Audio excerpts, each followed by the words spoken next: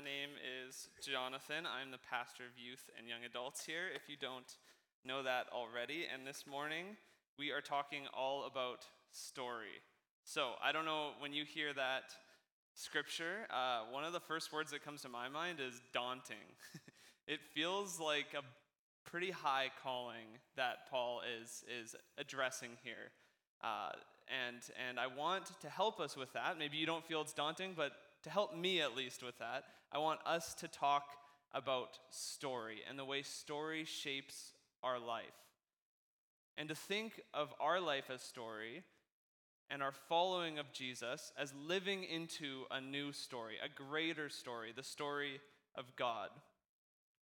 We live in a world full of stories, and I need to admit, like right off the bat, hearing Hannah mention that Disney was so formative for her, to expose myself a little bit, like I didn't go to Disney World at all growing up. The first time was this last spring with Brittany and her family, and I watched some Disney movies, but we were watching The Beauty and the Beast, like a live theater performance of it.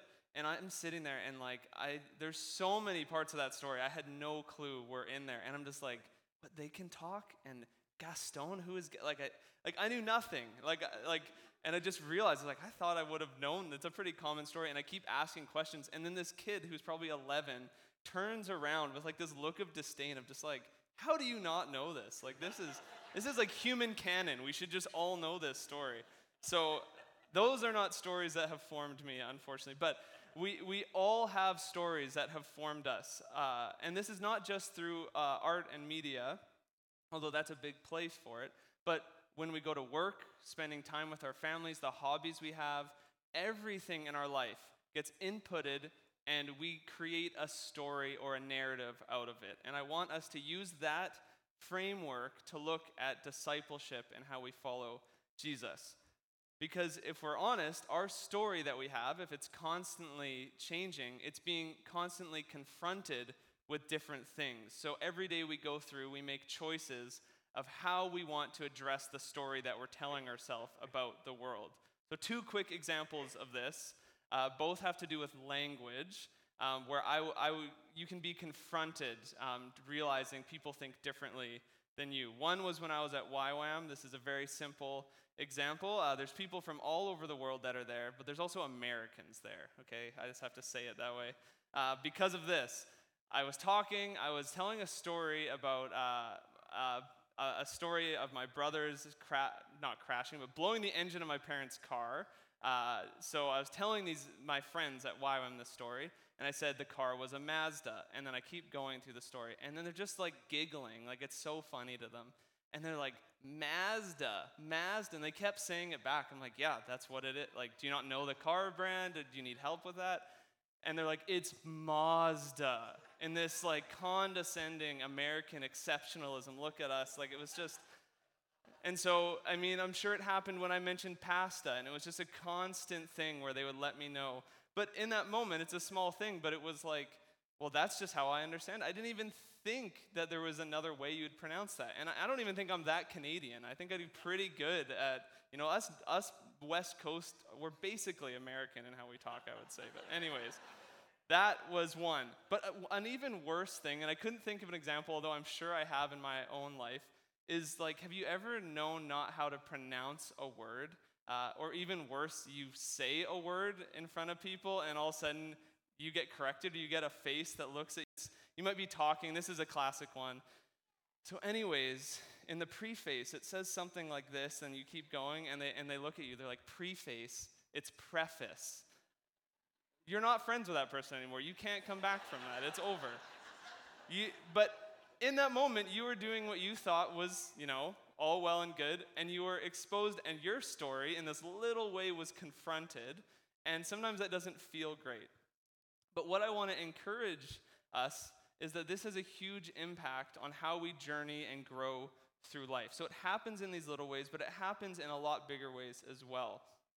As we continually grow, our thoughts, our feelings, our beliefs will continually change, or we will continually resist the change that's coming. And that's the tension that we live in. But what I want us to do to start here is just take 2 minutes with like 2 or 3 people around you and exercise your brain of when's the time you have changed your mind on something, okay? So it could be small, like I used to hate mustard. I love mustard now. That's a big change in my life. Something like that, or it could be a way you've changed theologically, whatever it might be. Talk amongst a few people around you and share how you've changed your mind, okay? And then we'll come back.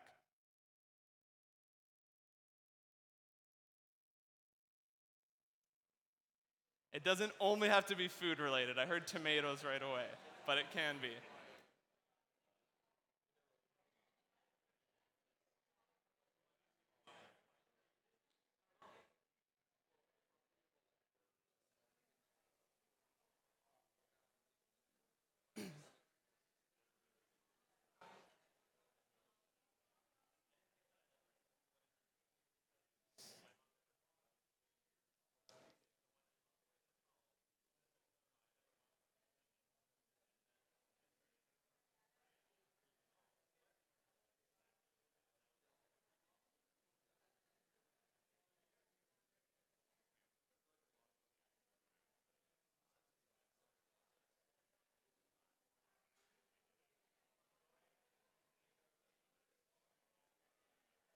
Okay, like 30 more seconds, and then we'll come back.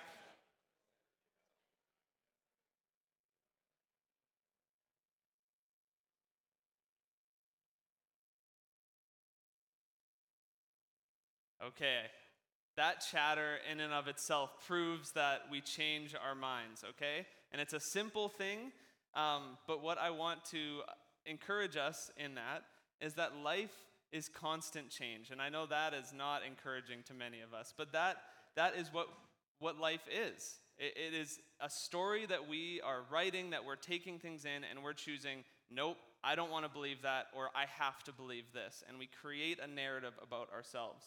Some of us change more than others. Some of us resist change at all cost, and for many of us it depends on the situation.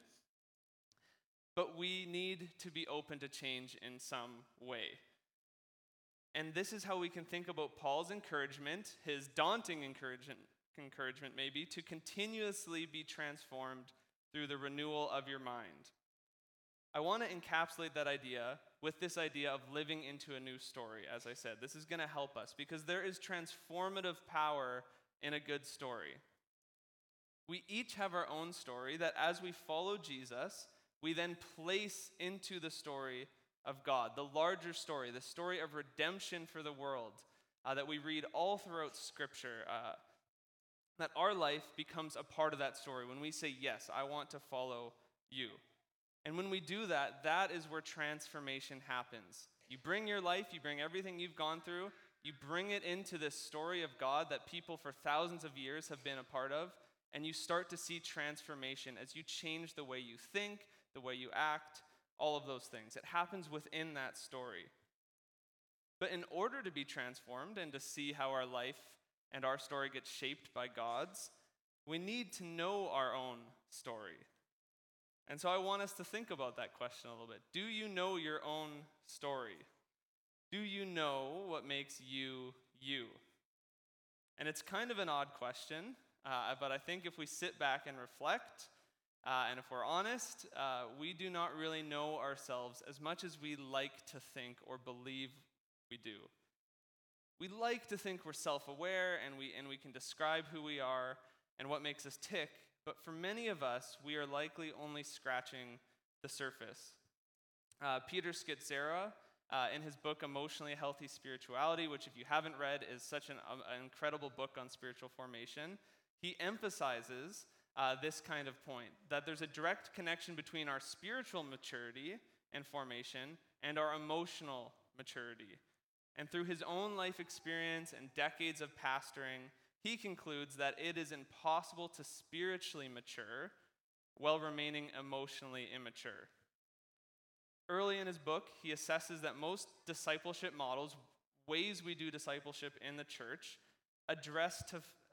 fail to address the whole life of the disciple. He says it this way: the spirituality of most discipleship models often only adds an additional protective layer against people growing up emotionally. When people have authentic spiritual experiences such as worship, prayer, Bible studies, fellowship, they mistakenly believe they are doing fine, even if their relational life is fractured and their interior world, their thoughts and feelings, are disordered. It's a sobering quote. He then uses the analogy of an iceberg, which I have a picture that'll come up there, and naming that much like an iceberg, we are made up of deep layers that exist well beneath our day-to-day awareness. So 10% of an iceberg is visible, but the other 90% is unseen, and with this analogy, we could say is unconscious to us. The 10% represents the way we conduct ourselves and the changes we make that others can see. We become nicer people, more respectful. We try to stop doing things we see as bad. We might attend church like this and attend regularly. We clean up our lives by addressing bad behaviors and bad habits as much as we can, but the roots of who we are continue unchanged and unmoved.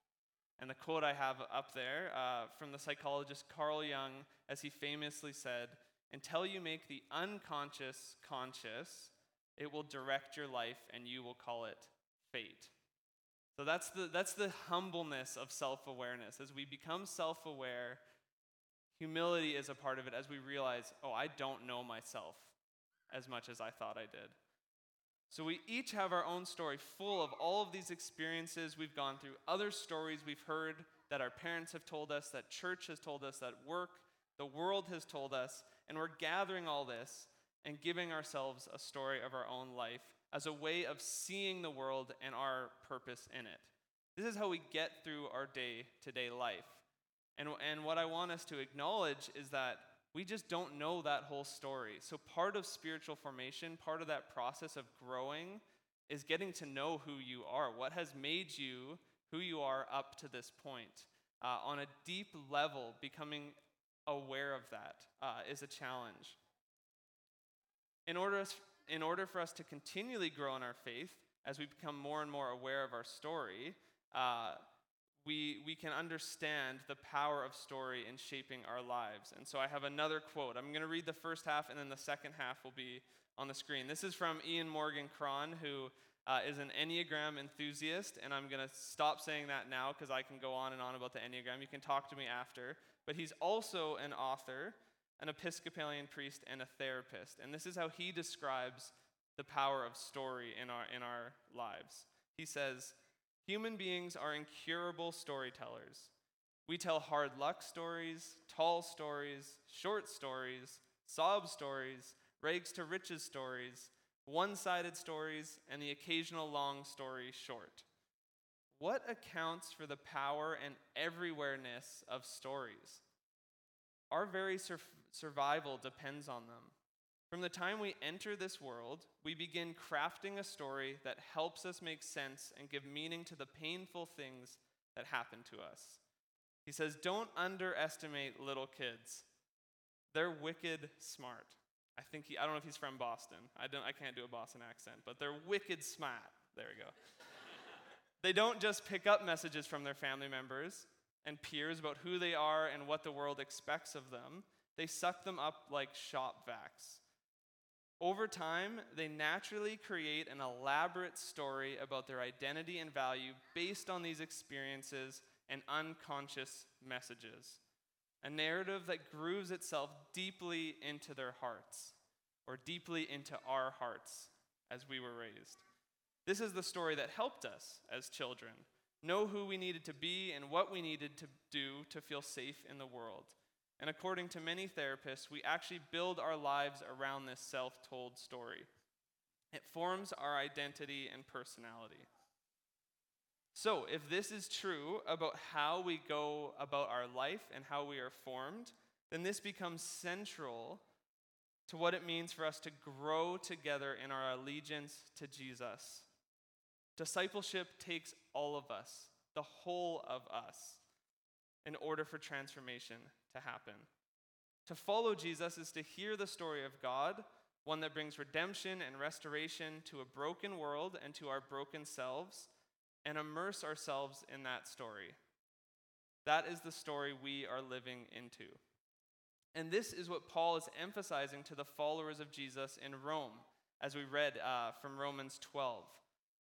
To be transformed by the renewing of our mind is to allow the Spirit of God to reshape the narrative we have given ourselves about who we are and what it means to be human. So let's take a quick look at some of the context that Paul was saying these words and see how that can help us understand a little bit more of what this high calling means for us. So a very quick overview of Romans. We're gonna get right to chapter 11. The first 11 chapters shows Paul redefining who the people of God are. The righteous and merciful God is creating one unified people with Jews and Gentiles. That is central to the beginning of the book of Romans and the letters he wrote to them. This is central to the whole early church and the New Testament narrative that we read, that the people of God are no longer restricted to just the people that were born in a certain group or a certain family, but it's opened up now to anyone who gives their allegiance to Jesus as their king. That kind of shift took a massive renewal of mind for everyone, especially Jewish Christians like Paul or Peter as we read through the New Testament. They were going through this in real time as they were writing to the early churches. A massive shift of the people of God being this much larger group that's not defined by one group, but it's defined by our allegiance to Jesus as king. He's presenting to the early churches that living in unity with everyone is a way of life that reflects the salvation that God has brought. Paul describes this way of life at the outset as a sacrifice and then describes it as a transformed life. So we're going to look at those two pieces in verse 1 and 2. So this life is a sacrifice and then a transformed life. So first, sacrifice. The theologian Scott McKnight describes this fuller view of what Paul is getting at as an embodied sacrifice. And I like that language, it helps, because sacrifice can sound like a pretty intense word, and like I said, these verses can feel daunting. It can just feel like, oh, this level of perfection I need to reach to, and I'm just never going to attain it, and we can kind of feel defeated in that. But an embodied sacrifice is a different way of looking at it. That these two verses are connected, and what we think and believe is always connected with how we live, how we embody those beliefs. And so Paul describes that this embodied sacrifice is offered first because of the transforming power of God's mercy and grace. The word mercy is English for more than one Greek word. In Romans 12:1, the phrase "by the mercies of God" is a term that both echoes "I will have compassion on whom I will have compassion," and it also forms an element of Paul's theology of two foundational terms, love and grace. So when we think of living sacrificially, we always have to think of living out love and grace together. Second, the sacrifice Paul has in mind is radically new. If we think and put ourselves in the place of those original hearers and readers of this letter, when they heard the word sacrifice, they would have thought very differently than what we would think. And Paul is saying, instead of offering animals and grains to the gods in local shrines and temples, or in the temple in Jerusalem, Christian embodied sacrifice is a way of life offered to the invisible but ever-present God. So a way of life is how we live out sacrificially. We live out sacrifice and embody it when we speak, listen to others, embrace, eat, drink, love, raise children, offer wisdom, work, garden, pay taxes, approve and disapprove of things, pray, gather together. All of these things, this whole life, you can see what I'm getting at, is an embodied sacrifice. So it's not saying you better do everything in your life right, but rather it's saying naturally everything in your life is going to impact the way you see Jesus and how you live that out. We can't help but live a whole life. So it's not helpful for us to fracture things and compartmentalize our spiritual life away from our work life or relationship, that it all flows into each other. That's embodied sacrifice. Holiness also gets shifted here. As an embodied sacrifice in worship, it redefines not only sacrifice but holiness. The word holy describes God and anything in God's presence, and such, it also describes anything devoted to divine space. I like that language. That holiness is not perfection again. It's not doing everything right, but it's being devoted and aware of divine space, God's presence. And holiness thus evokes a way of life in which God is present in Christ. And it connects to this word Christoformity, which Scott McKnight loves. He uses it all the time. Essentially what it means is this living a life that is transformed by the way of Christ. So, if our embodied way of life is holy, our embodied existence is no longer conformed to the world, but is transformed because of the Spirit's presence. So that's how the embodied sacrifice moves into this transformative space. Paul emphasizes that a Christian's non-conformity to the world is transcended by their conformity to Christ. And when he speaks of the world, what he has in mind is this age, or this transitory age, this transitional age, where we see an unredeemed world in alliance with the powers and principalities of the world, all in rebellion against its one true creator, God. And for the Roman Christians, this played itself out most in the way of empire. So they lived within the Roman Empire, and I'm not going to give a history lesson, but empires are pretty evil, as we see in history and as we see through this, the Bible. And the Roman Empire was one that was defined by ways that would go against the way of Christ. So there was embattled competition for honor and status and self-glory, of idolatries formed in the dust of suppressing knowledge of God as creator, of sexual indulgence outside the creator's norms, of rebellion against Roman authorities, and most especially of any life that is not determined or shaped by love. And so many people experienced mistreatment in empire. It was not a everyone's flourishing kind of way. And as we think about our present life, we see that ever present in our world as well, but we'll get to that. And so, for them to be formed by Christ was to see the way of empire, the way that went against Christ, and discern how they were going to be conformed by Christ and not by the Roman Empire. So to sum up, this embodied sacrifice is a dual action of God orientation and away from the world orientation. That's how Scott McKnight puts it. To turn to God is to embody a life that is sacrificial and turns away from the way of empire. That's what Paul is calling the Romans to throughout the book of Romans. And like the Roman Christians, we too live in a cultural moment where we need to discern what it means to not conform to the patterns of this world, but be transformed by the renewing of our minds. This verse starts with the negative, that Christians and us as a community are to continuously stop being conformed to the pattern of this world. That we're called to actively engage in mental resistance to outside pressure to conform to this age. And the word for nonconformity here, the root of it is schema, which is the Greek word for scheme or form. So Paul is referring here to the world's underlying value system. So he's not thinking just of minute little behaviors or ways to live, but he's thinking of systems, large systems that have underlying values that go against the way of God. Now, the simple path here is to say, as we apply this, well, the less we are involved in a part of the world around us, the more we can fulfill what Paul is asking here. So if we don't want to be conformed by the world, if we're separated from the world as much as possible, we're protecting ourselves from the very thing Paul is warning us against here. And this thinking is extremely prevalent in evangelicalism, especially in the Western church. I know many of us have grown up in that and live in it. I mean, Mennonite Brethren, which Bakerview is a part of, is Anabaptist evangelical. So this is very much the world that we are in.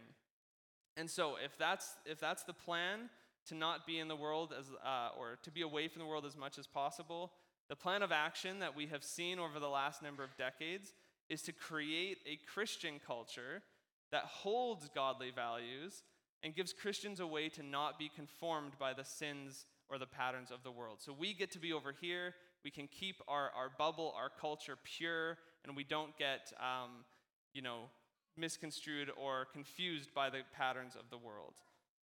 And so we listen to Christian bands, we watch Christian movies, we read Christian fiction, all as a way to be faithful to this command of keeping our minds from the evil patterns of the world.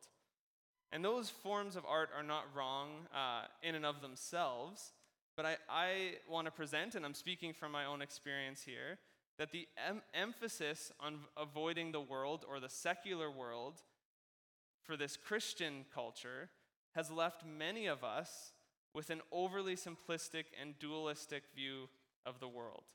And so what I mean by that is it easily misleads us to think that anything labeled Christian is always good, and anything else, at best, is something we should be skeptical of, and at worst is something we just deem evil because it's not within our Christian bubble or culture.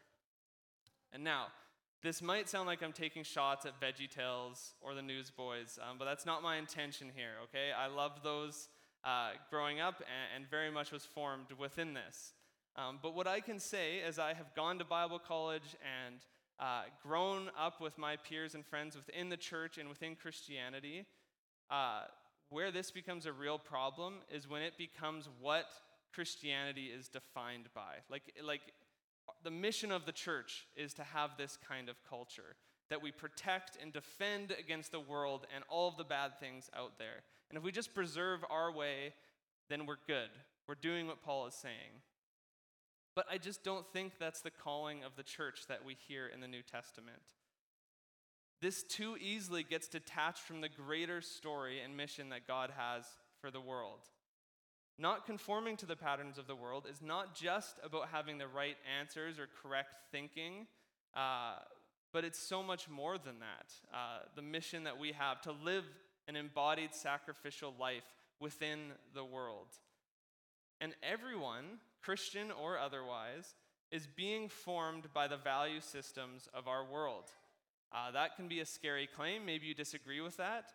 But when we're in the world, it is everywhere around us, these value systems. And it is our job as followers of Jesus to become more and more aware of these and discern how we make our way through this and what stories and narratives line up and align with the story of God and which ones don't. Which systems in our world are more like the way of empire and not the way of the kingdom of God. And so I could ask what worldly patterns we see that we need to avoid, and we might all have very different answers. And so you can get into those discussions if you would like later. But all I'm trying to say here is that if the solution to stopping conformity or the application of these verses is primarily for us to say, don't smoke or don't dance, don't listen to secular music, don't watch Harry Potter, I know that was a big one, maybe it still is, then I think we've missed the forest for the trees. That when that is the message people continually hear within the church and without the church, they can't help but define Christians by that. Those are the people that have all of the rules, and if you miss one rule, you're not a part of the community. And this fixation by Christians and ourselves, I'm being honest, I have been fixated on these as well, on these do's and don'ts, has led to this creation of a Christian subculture that lacks an emphasis on our call to live for the sake of the other. So this actually gets in the way of us being the hands and feet of Jesus, living out the mission to love and care for those in need in the world. And it also causes us to ignore the log in our own eye. That we can become defensive and uncritical of ourselves as Christians or the church, but we can see all the brokenness out in the world. If those people just figured their stuff out and lived more like me, the world would be a better place. And that is an overly simplistic view of the Christian message, and an unhelpful view, I believe. What we believe and how we act are absolutely crucial to our life of following Jesus, but they always must be attached to the greater story of God. That's why story is so important. I don't know if you've ever been in that moment where someone has told you a rule or a way to live, that you can't do this. I know one for me was take your hat off when you're praying. Someone called me out in the middle of a time I was praying at a youth group. Take your hat off. And I just in my moment, I'm like, that's what God, he can't hear this because he's so distracted by this Billabong logo in the way between it. It didn't make sense to me as a kid, and I didn't know what to do with that in that moment, but it didn't feel good to know there's some rule here that I'm not following, and it's making me fail as someone who's trying to pray and connect with God. The reason that confused me is because I just didn't see how that rule that this person brought to me was attached to the greater story of God. Where is it in Scripture? Why does it matter? And they didn't care to explain to me. And so that's a small example, but in that moment, the first thing that I thought was why. And the kids are in their BV Kids time now, but this is what kids love to ask all the time. Why? Why? Why? I'm not a parent, but I'm sure parents here, that is one of the main words you hear constantly. Kids just interrogate your worldview at all times. Why are we doing this? Why does that matter? And I think we lose that because we have this view of growing up that you arrive at the answers and then you just solidify the answers. You don't need to ask why because you know now. But we ask why to always remind ourselves of the greater story of God and why what we're doing and how it attaches. Why does this live out the greater story of God? If it's something we're going to die on a hill on as Christians, but we can't explain why it attaches to the greater story of God, then we're missing the point of discipleship. And so this brings us to this idea of continuously being transformed through the renewal of our mind. That as the church, we are going to continuously change from one stage of understanding to a higher one through the renewal of our mind. And when Paul is talking about renewal, he means to make new from the eschatological perspective of what God is doing in the world through Christ. So when we ask why, and we do that in community, and we ask questions, it actually helps us form and into the people of God and get clarity on what it means to live out the mission of God. And so this is crucial to our story. As we have our own narrative, as I shared at the start, that we, if we're honest, don't always know as much as we would like to know. As we become more aware of that story, and as we place that story in the greater story of God, transformation happens. But this can also make us uncomfortable and resistant to change. There's a tension in transformation. When we take our story and place it into the story of God, the Spirit will make us more aware of the broken parts of our story and the parts we often bury deep into the back of our minds. The stories of pain and failure, the stories of trauma and suffering, the stories of hurt, the narratives other people have told us, you're not good enough, you're never going to succeed, you're not trying hard enough. Those are the stories we often try to suppress and move on from. And those are often the stories that are in the 90% of what are dictating our life, without us even realizing it. So this means trust is a crucial piece of our story of transformation. Do we trust that God loves us in the midst of our most broken stories? Do we trust others to love and accept us in community when we open up and become vulnerable about the parts of us that we aren't proud of? My hope is that this community here is a space that cultivates that kind of trust, but that just doesn't happen without us being intentional. Too many people have not experienced the church as a safe place to talk about their pain. I think, Carrie, you said at the start, if you can't be a mess in church, where can you be a mess?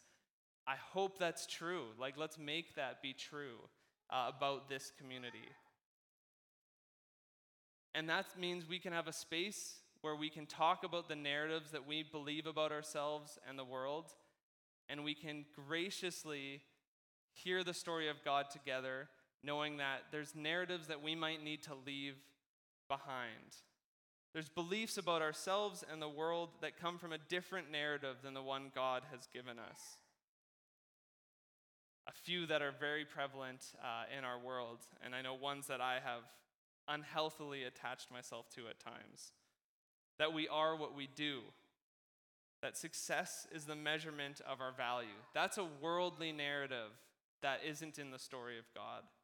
Or maybe it's that you are alone and no one else is going through what you've gone through. That's a worldly narrative that doesn't belong in the story of God. Or maybe it's that this life is just about consuming and having whatever makes me happy, and Christianity is essentially the same. That's not a story that belongs in the story of God. We believe that we live for the sake of the other so all can flourish. So we gather as followers of Jesus to continually remind ourselves of the story of God that we are living into. And we become aware in community of the unhealthy narratives that we might be holding on to that do not align with the way Jesus calls us to live. That's what Paul is saying here to the Roman Christians, to renew their minds together, to hear the story of God and allow that to transform your own story. So, the story of God is the one we're living into. I want us to close in a bit of reflection. And so I have some questions that are going to come onto the screen. And I want us to go into groups and just have a bit of processing and time together to ask, do we know the story of God? Are we inspired and illuminated by what God is doing in the world? Or do we have a lot of questions about that? What excites you about that? What scares you about that? So we're going to spend some time in maybe groups of 3 or 4, and